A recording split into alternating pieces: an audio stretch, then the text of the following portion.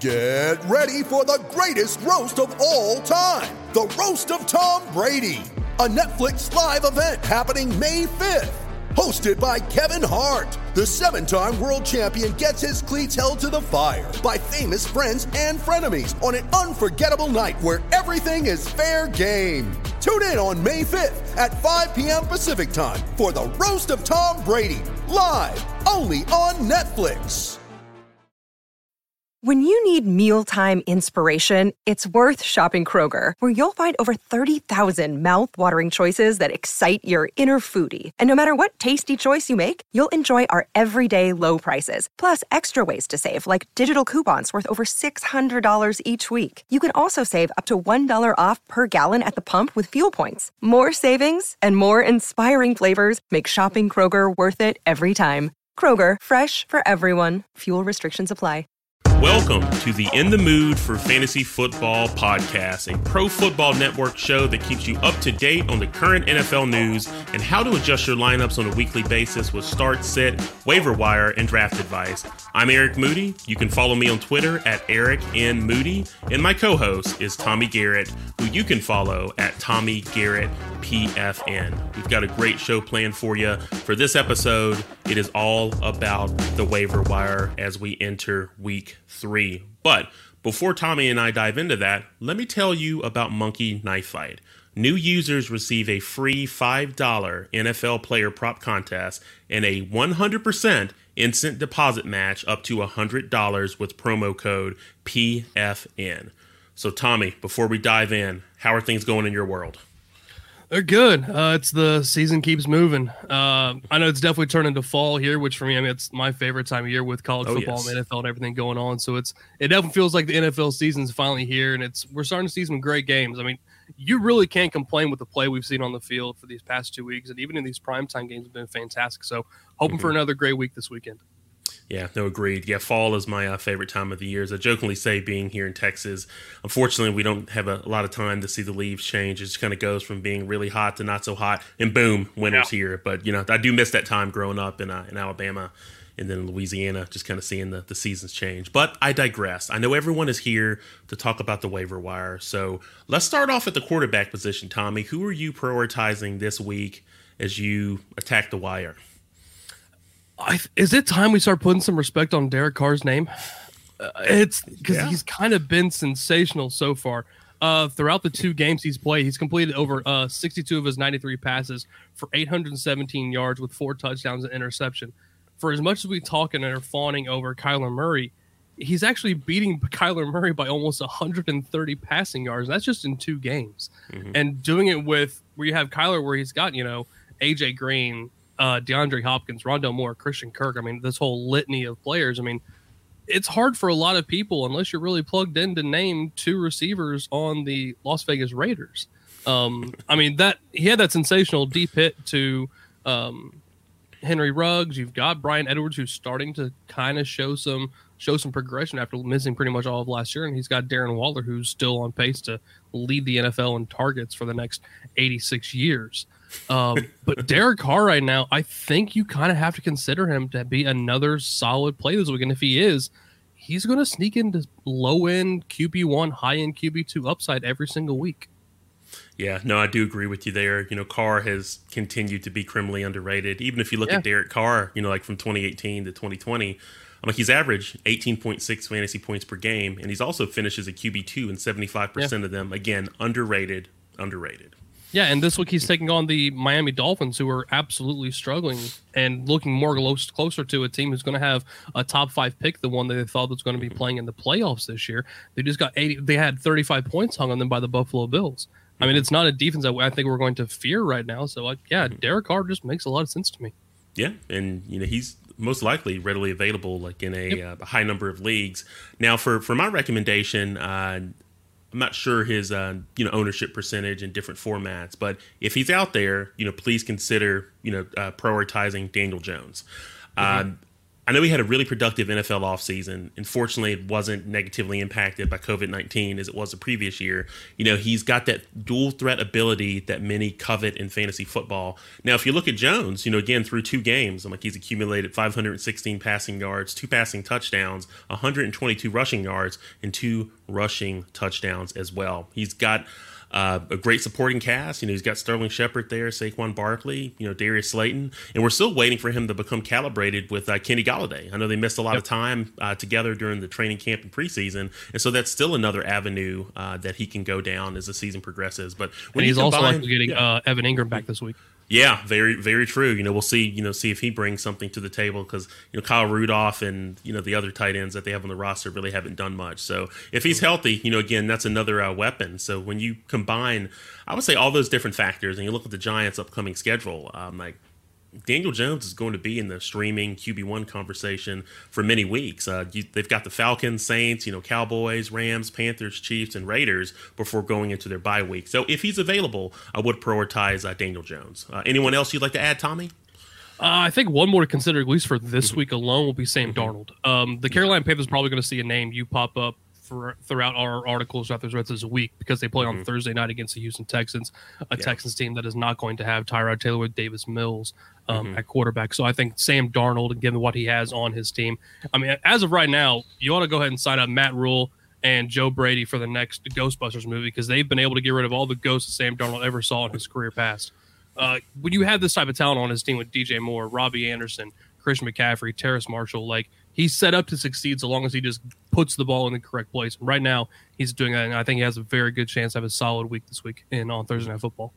Yeah, no, totally agree with you there. And I know you mentioned about the schedule. They get the Texans this week, followed by the Cowboys, Eagles, and Vikings. So again, another quarterback that's going to be on the streaming radar. And then also too, they face the Falcons twice. And that's going to be later in the season. So, again, Darnold is going to continue to exceed expectations. So, hey, all really great names. Keep on your radar. If you're in need of a quarterback or just looking for another quarterback to pair, if you can have an effective streaming strategy, we gave you some great recommendations.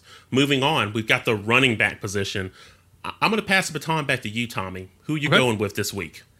I think the first one you've got to check. It's probably unlikely he's out there, but just do your due diligence. Check and see if Tony Pollard is out there. Because even in the week where Ezekiel Elliott was fully healthy, Tony Pollard looked like the better running back. 13 carries, 109 total yards, and a touchdown. That was with Zeke actually getting getting 18 touches in a game. So like I said, he's probably already rostered. But I would make sure, especially if you're in a 10-team league, see if Tony Pollard is out there. He's worth a stash right now. It'll be a split backfield because you're giving Zeke all this money. You're not going to stop using him, obviously. Yeah. But if he's going to get usage like this, he's going to see flex production. One I would consider, actually, because it's Mike Davis is not looking so hot, and this guy has dual flexibility in his position. That's Cordell Patterson. Yes. It's kind of surprising how well he's been. Look, he's had 14 carries for 138 yards and 2 touchdowns. Then you're also seeing the work he's getting in the receiving game. He's getting red zone touches. It's kind of hard to ignore him. Even going up in a very tough matchup against the Buccaneers, he looked like the better running back. Mike Davis is undoubtedly going to get the majority of the touches. We don't doubt that at all. But if you're going to get those PPR kind of looks towards Cordell Patterson, they kind of move him around in that offense to try to get him in a more advantageous matchup. I think it's worth considering out there, Cordell Patterson, which is something we haven't said in quite a few years. Yeah, no, I agree with you on Patterson, and he for this game, for week 2, and he ended up with more red zone, snaps, targets, etc. Than Mike Davis. So it will be something interesting to watch to see how that develops. And totally agree with you on Tony Pollard. Even going into before this season, he already had 4 RB1 finishes on his resume. An average 0.84 fantasy points per opportunity with limited snaps. And just it's funny. I was watching the game with my son Noah, and I'm just like, who do you think looks like more athletic? Who looks faster? He's like, Pollard looks faster than Zeke, and I'm like, absolutely. Yeah. If a 9-year-old can see that, I'm like, you got to go land him if he's available, right? Yeah, absolutely. Yeah, and so I would say another name for me, at running back, if he's available, is Michael Carter. know he finished with 13 touches for 88 yards against the Patriots. I know it's a crowded backfield. You got Ty Johnson there. You got Tevin Coleman. But Carter, has the highest upside, in my opinion. And he was solid in college at the University of North Carolina. Now, I know, his production last year, his last collegiate season, I would say, was overshadowed by Javonte Williams. Both of those guys are studs. But Carter, he's obviously very gifted. It's one of those scenarios for where I think his value could continue to increase and he could become a potential difference maker, I would say, as the season progresses. And so if he's available, he's someone that I would stash. Now, I know what you may be thinking. He's going up against the Broncos this week. No, that matchup is less than ideal, but he's obviously worth, rostering or even using potentially this week in deeper formats. But the Jets do face the Titans and Falcons after this week, before heading into their Week 6 bye. So again, Carter, you go ahead and land him, stash him if you can. You want to throw another name out there, Tommy, before we go to the wide receiver position?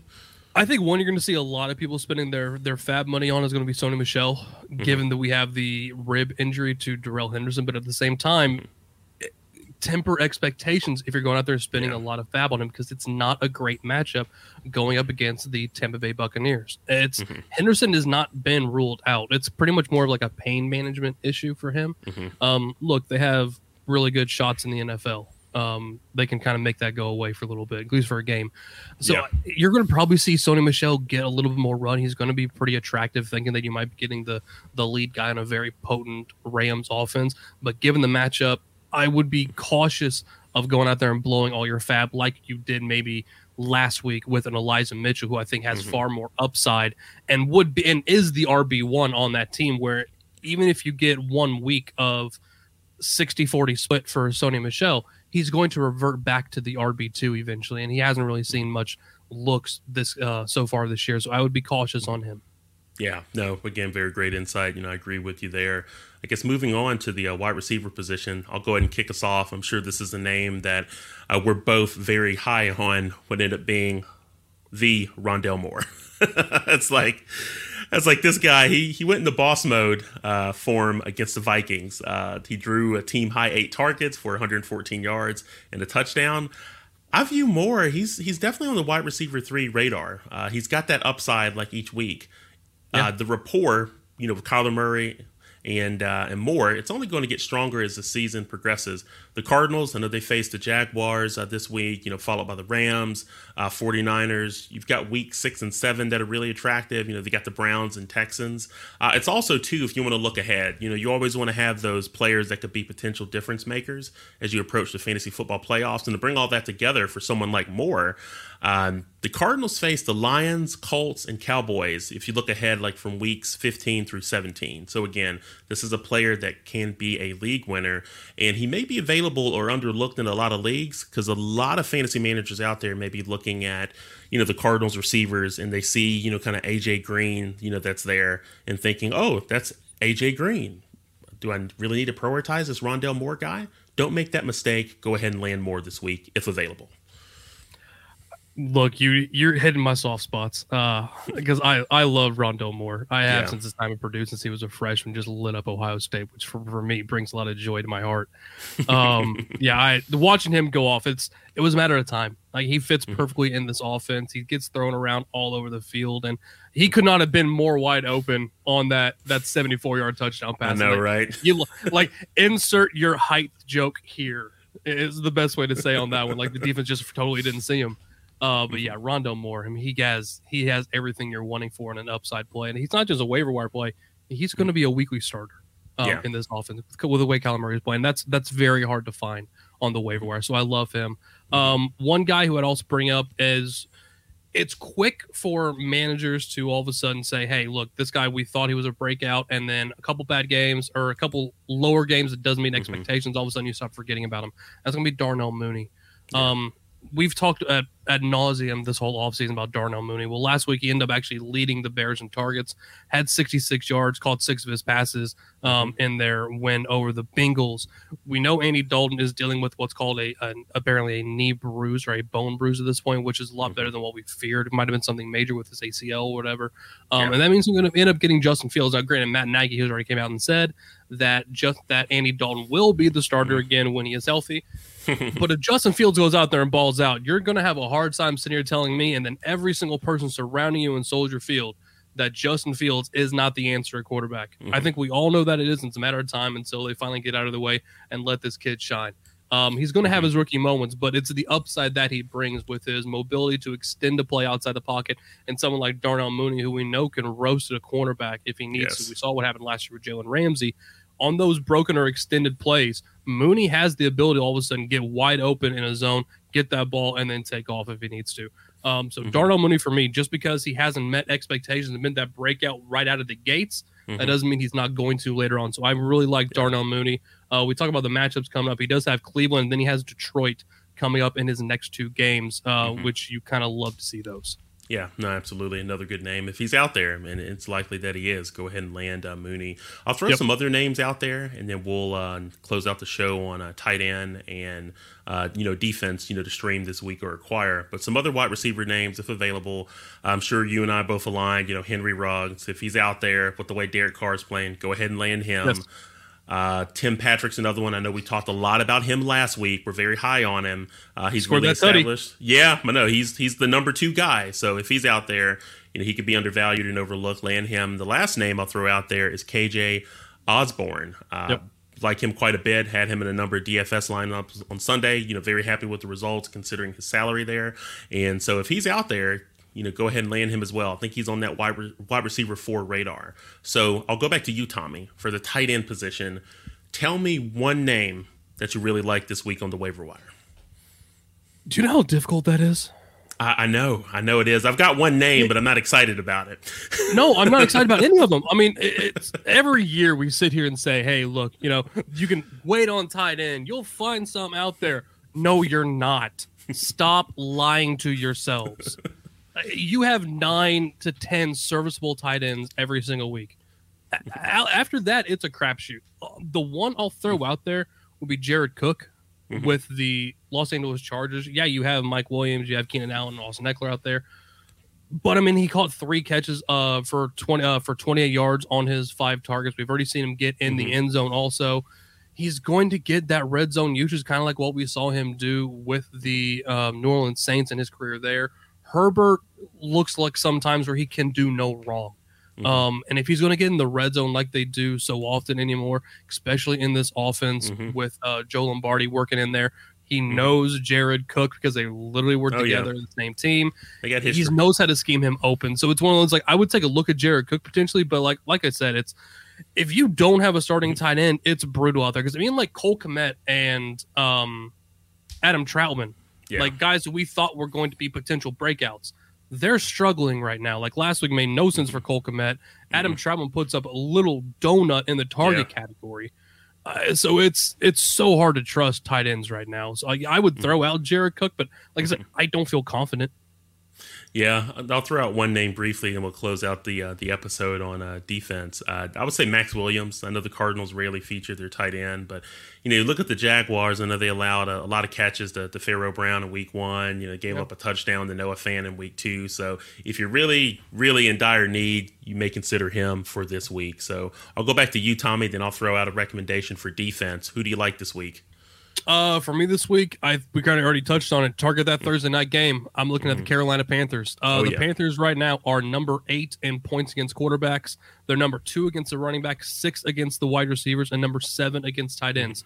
They're 5th in the NFL in interceptions. They're 1st in sacks and 1st in points allowed, having only given up 21 points in their 2 games so far. Like I said, you're getting Davis Mills, not only the rookie, but you're getting him in his very first career start on short notice. The team is already dealing with injuries to Nico Collins. You have Danny Amendola, who's also banged up. You've got a 31-year-old Mark Ingram in the backfield who's trying to lead this team in carries. I expect the Carolina Panthers to have this ball a lot, and when they don't, they're going to be getting turnovers from their defense. So for me, I think it's all in on the Carolina Panthers for your stream of the week. Yeah, no, well said. Totally agree with that. There was someone that I had on my list. I'd say another defense, if available, is the Arizona Cardinals. The pass rush is not to be trifled with, and they have a matchup this week against rookie Trevor Lawrence and a suspect Jaguars offensive line. So if Arizona's out there, grab them. I think there's a lot of value there, and you'll be very happy with the results, if you stream them this week. So, again, two really good names, and I'm sure we'll be writing about both of those defenses quite a bit at all the content that we have over at Pro Football Network.